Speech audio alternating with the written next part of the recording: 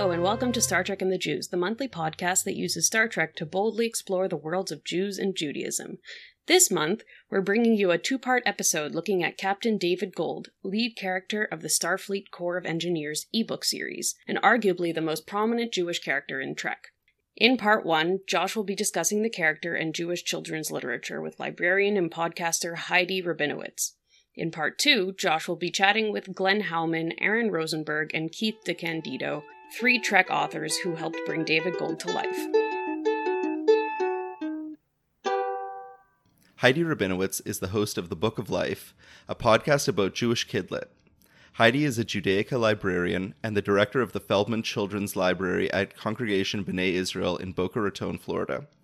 Heidi is everywhere in the world of Jewish children's literature. She's a founding member of the PJ Library Book Selection Committee. She's been involved with the Sidney Taylor Book Award, the Association of Jewish Libraries, and she's the co-creator of Jewish Book Carnival and Jewish Kidlit Mavens. Heidi, I'm so excited to welcome you to Star Trek and the Jews. Thank you. Heidi, maybe you can tell me a little bit about how you first came to the world of Jewish children's literature. Oh, okay. So I was a children's librarian. That was destiny. I always knew I wanted to do something with children's literature. I thought at first that I would get involved with publishing, but I couldn't figure out how you break into publishing because it seemed sort of like a closed loop, like you had to already know somebody in publishing or be in New York, and I couldn't figure out how you got started. And then I learned I was actually sitting in front of a public library, a Carnegie Library in Oberlin, Ohio, where I went to college. And it occurred to me that I could work for a library as a different way to work with children's books. And then I found out that it's a very straightforward path to become a librarian. You go to an American Library Association accredited university, you get a degree, and somebody will hire you. So I was like, all right, I'll just do that instead. And then I get to work with the actual children and see their responses to the books. So that's actually more fun, I think. I worked in the public library for several years, and then an opening came up in a synagogue library that needed a librarian. Congregation B'nai Israel in Boca Raton, Florida, had a library that they had established, but the person who was running the library was not actually a librarian. She was just a nice lady who offered to be the librarian. And when she left, they decided to upgrade to an actual librarian. And the boss was asking everybody, do you know any librarians? And somebody said, oh, yes, my friend is a librarian. What if we call her up? And so that was how I ended up getting the position in the synagogue. And I've now been a synagogue librarian for most of my career, much longer than I was a public librarian.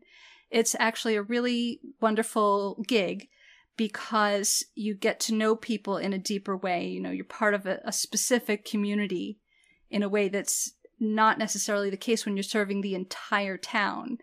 Because we focus on the children, it's a children's library, so I'm serving the students in the very large preschool and the students in the religious school, and so I get to see them year after year as they grow and kind of get to know their reading taste and, form a closer bond. And I get to upgrade my own Judaic knowledge because I came into it not actually having that much background other than just what I picked up growing up. But I didn't have a lot of formal knowledge. I didn't have any Jewish formal education at all. I hadn't gone to Hebrew school. So I've learned a lot on the job, and that's been interesting too. That's such an interesting point you make about the relationship. I grew up spending a lot of time in libraries, public school library, synagogue library, but the only librarian that I ever had a relationship with was the synagogue librarian. And I know we have a lot of Beth Tzedec listeners in Toronto who will remember the late Mrs. Brown from the 80s and 90s at Beth Tzedec. And she was someone who had so much affection for us and just like you said, was thinking about books that we might like and stories we might want to hear. And yeah, that's such an interesting point. So we always ask people this. Tell me about your Star Trek experience. Well, I do consider myself a Trekkie. I was a Star Trek watcher my whole life. It was on in reruns. It was just kind of there. And so I was familiar with it. And then when I was a teenager, I was staying overnight at my aunt's house, and my aunt was kind of more of a nerd than my parents. And she had this book that I have right here. She had this book, Star Trek: The New Voyages, Volume 2. And I just picked it up off the shelf, and it was the first fan fiction that I ever read. Now, this is officially published fan fiction, but that's basically what it is, because it was, going into the motivations of the characters and what are they thinking, and I had never encountered that before, where you sort of delve into the backstory of characters who you already know from TV, and I thought, that's so cool! So that basically turned me into an instant Trekkie. I started going to Star Trek conventions. I branched out to Doctor Who. Probably am more of a Whovian at this point than a Trekkie, but, I still maintain those roots. That's such a cool connection and perfectly fitting for a librarian. And I think that really is like one of the, definitely in the first dozen or so of the Star Trek books that are out there. Wow. So you and I both read some Star Trek for today, featuring some Jewish characters. But I think before we discuss them, it might be helpful to give our listeners sort of the state of the Jewish kidlit world these days, what you see as the big trends, and really what you as both a librarian and a reader are looking for, especially in Jewish young adult fiction. The first question, because you always have to answer a question with a question. In the tradition of our ancestors. The first question is, what is a Jewish book? And this is something that I discuss with my colleagues over and over. What is the definition of a Jewish book? And it can range from anything from very casual Jewish representation, like a character's last name is Levine, all the way to characters who are engaging in Jewish activities, to stories that really bring to life Jewish history or concepts. So, there's a wide range of what can be considered a Jewish book. And it's not necessarily Jewish authorship, although that's another definition. Personally, I don't think that Jewish authorship alone is enough to make a book Jewish, but some people do feel that way. And I do feel also that there are many very good Jewish books written by non-Jewish authors who have done their homework. Jewish children's literature as a genre basically began in we had Bible stories since forever. Torah stories, Midrash, but began as specifically written children's books, basically in 1935 with the Ketantan stories, which are basically like a Jewish Thumbelina kind of, little miniature person. And those are by Sadie Rose Weilerstein. But it really went mainstream and started to reach non-Jewish readers in 1951 with the publication of All of a Kind Family by Sidney Taylor. And that was really the first breakthrough Jewish book that was not only aimed at a Jewish readership and that other people enjoyed too. And there are many people from many different backgrounds who have that as a beloved book that they remember from their childhood. And it's still read today. So that's the beginnings of the genre, the staples over the years of the genre. So it's less than a century old as a genre, but the staples are holiday books, Holocaust books, books about the shtetl and immigration, folk tales. So those are some of the things that we see over and over. Yeah. I will mention that I have a bee in my bonnet about Holocaust books because, unfortunately, they make up 50% or more of the Jewish children's books that get published each year. It's kind of lopsided. I'm not saying that we don't need them, but we don't need to have 50% of our books be about that topic. Enough already. The areas of growth that we're seeing now and that I really want to see continue are we're starting to get more contemporary stories rather than just historical. We're starting to see more casual representation, like I mentioned, about, a family named Levine, so that you can be enjoying a perfectly secular story, but still feel represented. We are seeing a lot more Jewish diversity. And by that, I guess I mean intersectionality. So we're seeing Jews of color, LGBT Jewish characters, so Jewish and in a lot more stories. We are seeing different types of genres represented, like more rom-coms, graphic novels. Formerly taboo topics like illness and death are starting to show up, and not in a depressing way, more in a honest way and a way of let's just explore this and understand this better and model coping mechanisms. The things that I would wish for would be to continue those trends, but also for more humor. It's kind of funny, we are known as a people for our humor and for the many, many Jewish comedians who become well-known stars, but somehow that doesn't translate into children's books as much as you would think. You know, there are many interpretations of the Helm stories, but it's a very old world kind of humor, and it doesn't always quite make sense to modern children. And so just sort of that whole Yiddishkeit kind of humor, it hasn't quite translated. I've been reading my daughter recently, and it's really a book that I bought for me. Lemony Snicket's The Letka Who Wouldn't Stop Screaming, and it's here is finally a Jewish book of hers. Like, we get the PJ ones, and like they're charming, but here's a book that I can like enjoy and do the voices, and whatever other adult is in the room is always giggling along, and it's terrific. Yes, very I love hard that. to find. And Lemony Snicket is a good example of sort of casual Jewish representation, or even stealth Jewish representation. Right. Like if you weren't somebody who recognizes that it's Jewish content, it would just go right past you. But if you are Jewish, you get a little giggle out of it. Yeah, that's another form of representation, is when it's just kind of snuck in there as an inside joke. Other things that I would love to see more humor. I would love to see more sci-fi and fantasy. We are starting to get more fantasy. We still need to catch up on the sci-fi. I would like to see more books that emphasize just joyful Jewish living rather than the traumas that we've endured. And what I'd really love to see is more non-Jewish people reading Jewish books. You know, as I said with All of a Kind Family, that certainly happens, but I definitely would like us not to be siloed. And I think that's true for all the different diverse books out there. They are never written only for the people who are featured within the book. They are always meant to be read by the entire community, and that includes Jewish books. So we read 2 stories about Captain David Gold, one of the very few Jewish characters in Star Trek. We've spoken about on this show a number of times how, you know, with some bendy exceptions, and really if you stretch it, there are not very many Jewish characters, at least explicitly Jewish characters, in film and television Star Trek, but novels and short stories and comics, many more, and he's certainly among the most prominent. In some ways, now that I hear you explain the state of the Jewish children's literary world, I wonder if we did a disservice by choosing Creative Coupling, because it's from a whole series of books where and they're short young adult novels.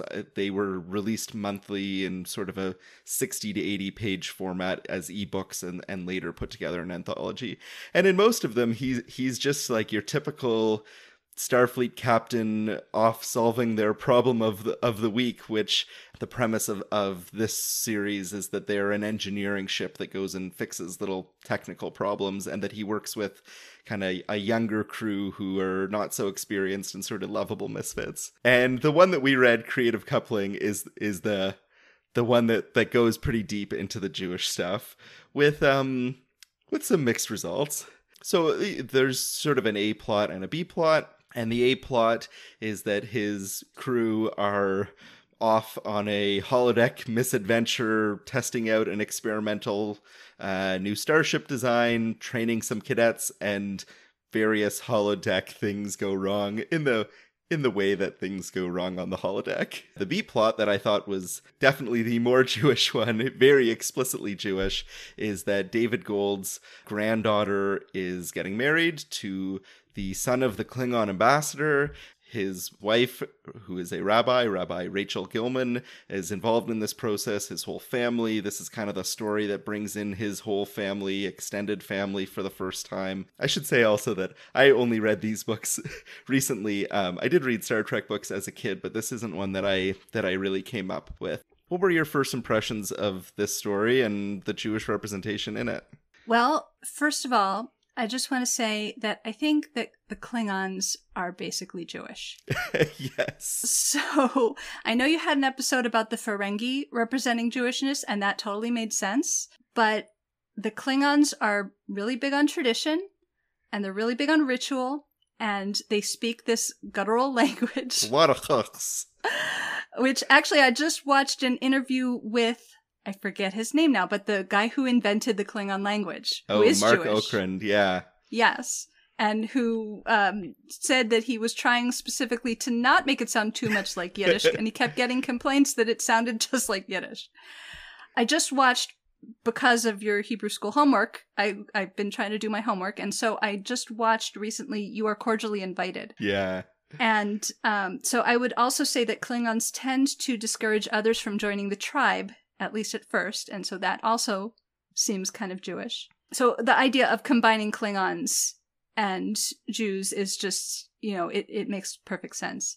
So overall, I thought this story was really entertaining. The idea of a Klingon-Jewish wedding is just a ton of fun. And I think it really works because of those parallels. Like, you can really see the combination. Mm-hmm. I think, like, a Christian-Klingon wedding just would not be as entertaining. Plus, you'd have to wait 4 hours between the ceremony and the reception, drive somewhere else. Right. So, but I think in terms of the representation of Judaism, it was rather stereotyped. Yeah. And I think that it kind of had that same feeling like when you watch old Star Trek and you're like, okay, fine, things were stereotyped back then and I'll just take it with a grain of salt and enjoy the story for what it is. It gave me that kind of feeling. Sort of, there's a certain amount of outdated mores that you can accept in your Star Trek. And then at some point it just gets to be too much. Like, I cannot watch Mudd's Women anymore. It's just too much. Yeah. Even though I had it basically memorized as a teenager because I didn't know any better. So I enjoyed it until my consciousness was raised. And then I was like, this is nuts. I can't do this. But so I felt that it was fairly stereotypical and also fairly misogynistic. The bride is kind of a Jap. Yeah. There's this whole trope of manipulative and unavailable Jewish wives. So even the rabbi wife is kind of oddly manipulative. The mother-in-law is pushy and loud and tasteless. She's a hypochondriac. Yeah. Classic. And then the whole, the manipulative wives go along with the beleaguered Jewish or Klingon husbands who are being bossed around by their wives. So there's all of that gender stuff. And then also there was something about, I forget where it was in the story, but there was the idea of Reform Judaism as being less valid, less robust, rather than just different. Yeah, so I felt like a lot of the gender attitudes were kind of old-fashioned and also fed into a lot of Jewish stereotypes. Mm-hmm. There were sort of like two parts. Definitely, I completely agree with you on the portrayal of women. I think to the extent that the characters are stuck in like mid-century New York white Ashkenazi, which like is a very small slice of the Jewish world, but like an oversized part of Jewish representation in media. I guess I would concede that like this is written by a person who was born in the mid-20th century who is a Jew from New York, and edited by a person of the same age who lives in New York and married to a Jewish woman, who, to the extent that people are writing what they know, I give some lenience on that. Yeah, there were things in it that I liked about the Jewish representation, and there were things that I didn't like. There were a few things that just sort of like just needed like a little pickup because they got flagged to me as not reading authentic, like using like certain Yiddish words in a way that was like a little bit off. Like they use mamzer in a way that I didn't think fit with the meaning of the word, or referring to Bible as like scripture, I just thought was like a very Christian-y way of saying it. Mm-hmm. And yet there were things in it that felt authentic to me. And there is a piece of David Gold where I can see how he's what I imagine a 24th century Jewish Star Trek captain to potentially be like. And it is not the stereotype piece. It's there's a line where he's talking to the ambassador. I'm confused by one thing, and this is said to him. I had always believed you people do not have any spiritual tradition, and his response is, no, not at all. There's not one faith. Some have plenty, some have none. Regardless, it's up to each individual. We recognize the equality of all religions and welcome them all. In the case of our family, it's Judaism. If you ask 10 humans, you probably get 10 other answers, which is like a big gap that's sort of missing in Star Trek. And I think that he does get across something that I think is missing in many representations of Jews in fiction, which is that he has this this blended identity, ethnic culture, family, tradition, religion. He's not all in one camp or all in another. And he's like moored by his tradition, but also willing to be flexible on it, which sort of resolves the interpersonal conflicts at the end. Yeah, I agree. I think that was a very good answer that he gave. And I wasn't saying that he was inauthentic. Mm-hmm. Yeah, I like the character of David Gold. I think that gender stuff happens to, hit my radar in particular. I also wanted to say that I liked how they pointed out that because the Klingon gods are dead, that this wedding doesn't violate any commandment, the commandment of you shall have no other god, right. Because they don't. Yes, they killed them all. Yeah, so I thought that was a really excellent point to make in terms of how this combination is going to work. And I like the batleths around the chuppah. I just thought, there were some really fun touches like that. Yeah, I definitely agree with your point from before that, like, also the Klingon wedding already has some very Jewy vibes to it. Smashing those swords into each other doesn't seem quite so far from stomping on the glass. Right. There was one very odd thing about this story that I'm not sure what to do with it. So anybody who, like me, grew up listening to the record album or watching the special of Free to Be You and Me will recognize that the entire Atalanta story was just lifted straight from that and inserted into this story. And I don't really know why. And I'm not sure that the author was using it in the way that they thought they were using it. Atalanta is the nickname that David Gold uses for his wife, but he seems to be using it in an implication that she's a princess, with the implication of being kind of spoiled and demanding. But that's not at all what the Atalanta story means, especially not in this version of the Atalanta story, where it's let me go be free, super feminist story about everybody should be equal and should just be good friends and not be having power dynamics in their relationships and not be marrying for political reasons. And I mean, I don't know what that story's doing there or why Atalanta was turned into her nickname. It just didn't make very much sense to me. It was fun to recognize this story from my childhood, but I'm kind of confused as to what it was doing there. Mm-hmm. So we read another story, An Easy Fast, and this one's by John Ordover. It's a short story that appears in this anthology, The Captain's Table. Sort of hard to describe, but through an element of more fantasy than sci-fi, the device of the anthology is that captains through various generations show up at this interdimensional bar at the end of the universe and drink in exchange for telling stories. Captain Gold tells a story that is maybe about him, maybe about a fictionalized him, sort of left ambiguous. He calls him Captain Silver, the character he's describing, who's sort of wronged as a young man. Maybe he is or maybe he isn't, is killed in a sense by these 3 aliens, but then is revived by his ship through sheer coincidence, and through his life begins a quest that starts as revenge against each of them, but eventually does not become revenge against any of them. And I thought this book had a real moral dimension to it, and like the title would suggest, it's taking place while Captain Gold is sitting in this bar but not drinking anything because he is fasting for Yom Kippur. Heidi, what did you think of An Easy Fast? I really enjoyed this one. This one is not as explicitly Jewish as the Creative Coupling story, but the themes are more Jewish, and they're more thoughtful. David Gold's storytelling in the bar to his audience, it really causes this sort of Talmudic discussion among his listeners of, this group of aliens from all these different planets. And they really are picking his story apart. And afterwards, it was fun for me to pick the story apart. I kind of went off and ended up doing homework because I wanted to look up like the different levels of forgiveness. Because in this story, he goes to each of these 3 aliens who killed him, and now he's alive again, but, who he wants revenge because they stole his money and they cheated him and they tricked him and they killed him. As he goes to each of them, the first one is basically a Baal Teshuva. He has repented. He's changed his life. He's doing good for the world.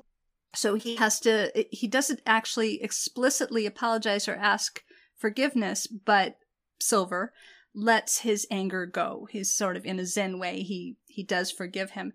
And then the next guy doesn't actually feel remorse, but he just through chance happens to have turned around and started doing some good things for his community. Mm-hmm. It benefits him too, but it's also benefiting the community. He has ceased sinning. I looked all this up. He has ceased sinning and become a somewhat of a better person, and he does actually apologize, and he offers to make amends, but he hasn't repented. So Silver is not obligated to offer him forgiveness, but he does, and he releases his own burden, and he pays it forward by telling this guy to give the 5% of profits that he was offering to him to not kill him. He says, give that to your workers instead. So he paid it forward. And then the last guy... I like that the authors fit in here, make sure you pay your writers higher royalties. Yes, that's right. They snuck that in. And then the last guy remains a sinner in every way, and, he's still an evil, terrible person. And it looks like Silver forgave him. So the weird thing about him is he's in jail for life. He's basically a slave working in a sewer. But the way this planet works is that anybody, they can auction off the right to execute these prisoners. So he buys the rights to hold life and death of this person in his hands, and he thinks, now I've got him and I'm gonna kill him and I'm gonna get my revenge.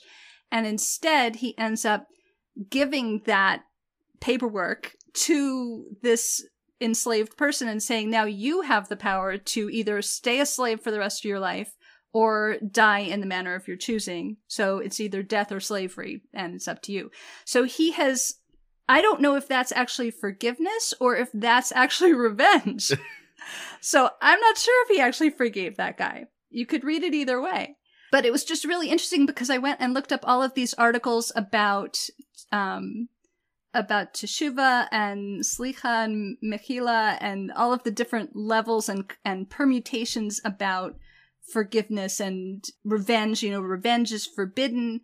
Does Abraham Silver do Teshuva for holding a grudge by not taking revenge? Or is he actually taking revenge on that last guy? I'm not sure.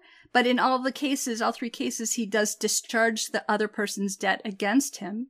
Mm-hmm. And then also the Captain David Gold, as the storyteller, is sort of doing some kind of a mitzvah because one of his listeners is like there from the future and pursuing himself maybe from another time stream. It's hard to tell, but he's chasing somebody who's done him wrong. And after the story, he decides to give up on revenge and just go home and return to his family. So maybe Captain Gold did a mitzvah by convincing him to not take revenge. But so there's a lot of really good, chewy stuff that you can really get your teeth into with this one. So I enjoyed it a lot. And I think that this one would be like a good Jewish book group story to look at. Or, it's almost like a Torah study kind of thing. Or it's very similar to Harry Potter and the Sacred Text kind of discussion. Great podcast. If anybody's familiar with that podcast. It was refreshing to find a story about Yom Kippur that felt like true to the themes of the holiday, but not the tropes of Yom Kippur in fiction. Like there was no I feel guilty about not doing this thing on the holiday. Am I Jewish enough? Like the sort of things that get treaded out over and over in Yom Kippur. And this seemed like, it's taking one of the intellectual concepts of Yom Kippur itself and playing it out here.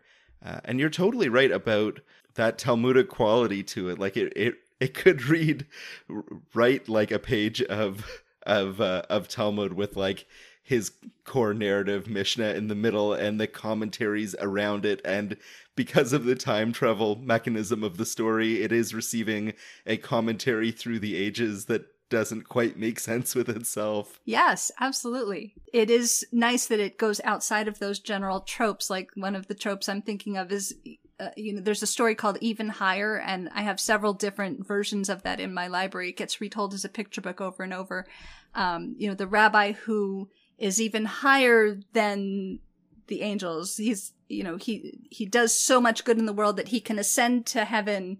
Every Yom Kippur, he just goes for a visit, because he's done all these good deeds. And so, or like the similar stories of the very innocent person, or sometimes it's a child who doesn't know the words to the prayer, so they just play a flute, or they say the alphabet, or, they do their innocent little thing, but that's what opens the gates of heaven because their purity of heart.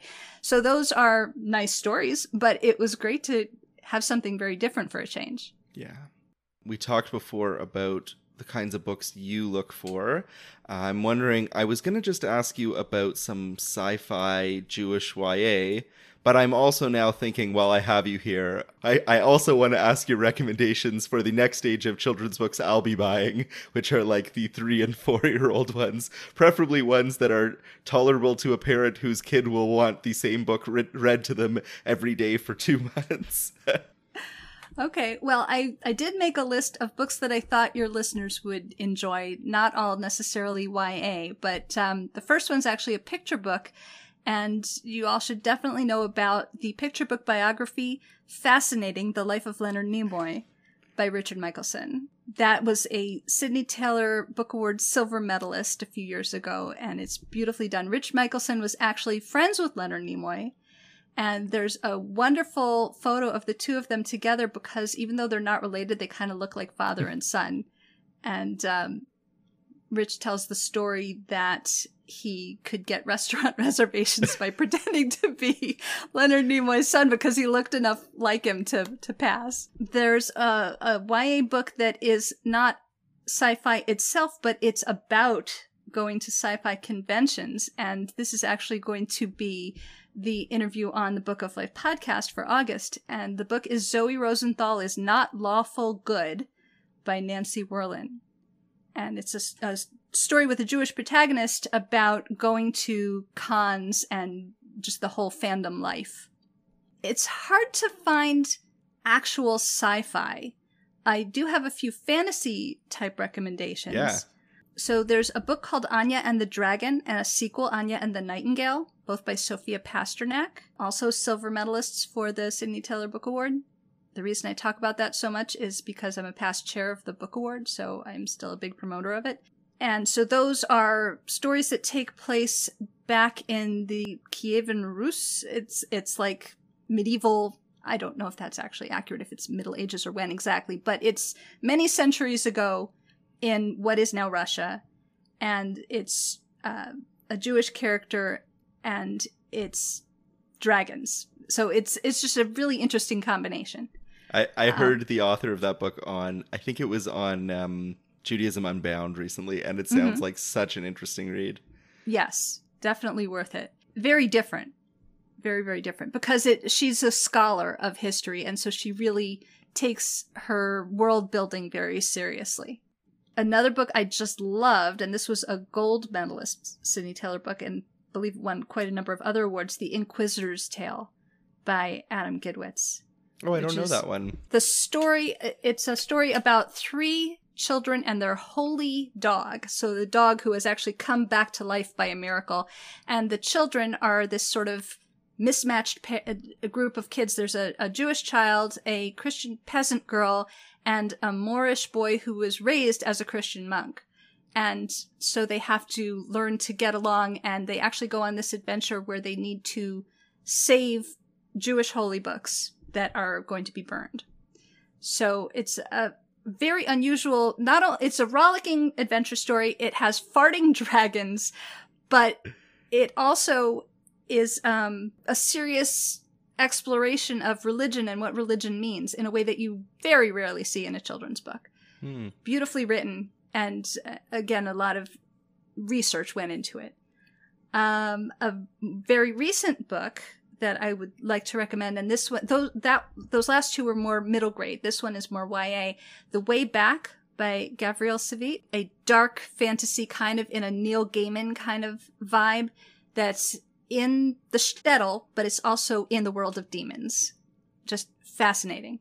And then there's actually a video. I was going back through past episodes of the Book of Life podcast to kind of jog my thoughts and see what I could recommend for you. And I do want to recommend this video that you can watch on YouTube. It's called The Last Shepherd, and it is a Hebrew language indie comedy adventure sci-fi fantasy film with elements of Jewish mysticism and Kabbalah. I'll give you a link to where you can watch that because it's really a lot of fun. Yes, and listeners, I will put all of these books in the show notes to this episode. And there were a couple of adult books that I just thought I would mention, if you want. Yeah. Okay, so there was a book that I did an interview on this several years ago. There may be a sequel by now. I am not sure. It was called Caspar Mutzenmacher's Cursed Hat by Keith Fenton Miller. It had a hat that would take you out of whatever danger you were in, and it would like transport you elsewhere, which is very useful during the Holocaust. But it was very dark and very creepy and really fascinating. And then there's a book that just now has come out with a sequel after a long wait. So The Golem and the Jinni now has a sequel, The Hidden Palace, both by, I don't know if it's Helen or Helene Wecker. You know, it's more fantasy, but I think it's the kind of fantasy that sci-fi fans will enjoy. Thanks so much. Heidi, maybe before we go, you can tell us a little bit about Book of Life. Oh, I'd be happy to. Thanks for asking. So the Book of Life podcast, I've been doing this since 2005, so for quite a long time. And it's kind of a fresh air type of format. So it's an interview program, and I speak to people who create the kind of things that could be found in a library like mine, a synagogue library. So I talk to authors, illustrators, publishers. Sometimes I also talk to musicians or people who have some kind of a web project or, you know, other related things like that. In the last few years, I've really drawn the focus to be about Kidlit because that's my main interest and because I just love it the most. I think what I like about your show is that it's very thoughtful. People, because it is a podcast about books and because you are easy to talk to, people really open up. And I think like any good niche podcast, it goes broader and it ends up being a podcast about so much more than the literature in it. And I've been listening to some of the recent episodes and I've been really enjoying it. Oh, thank you so much. That's great to hear. Heidi, thank you so much for joining us at Star Trek and the Jews. Live long and prosper. I am so thrilled to be here.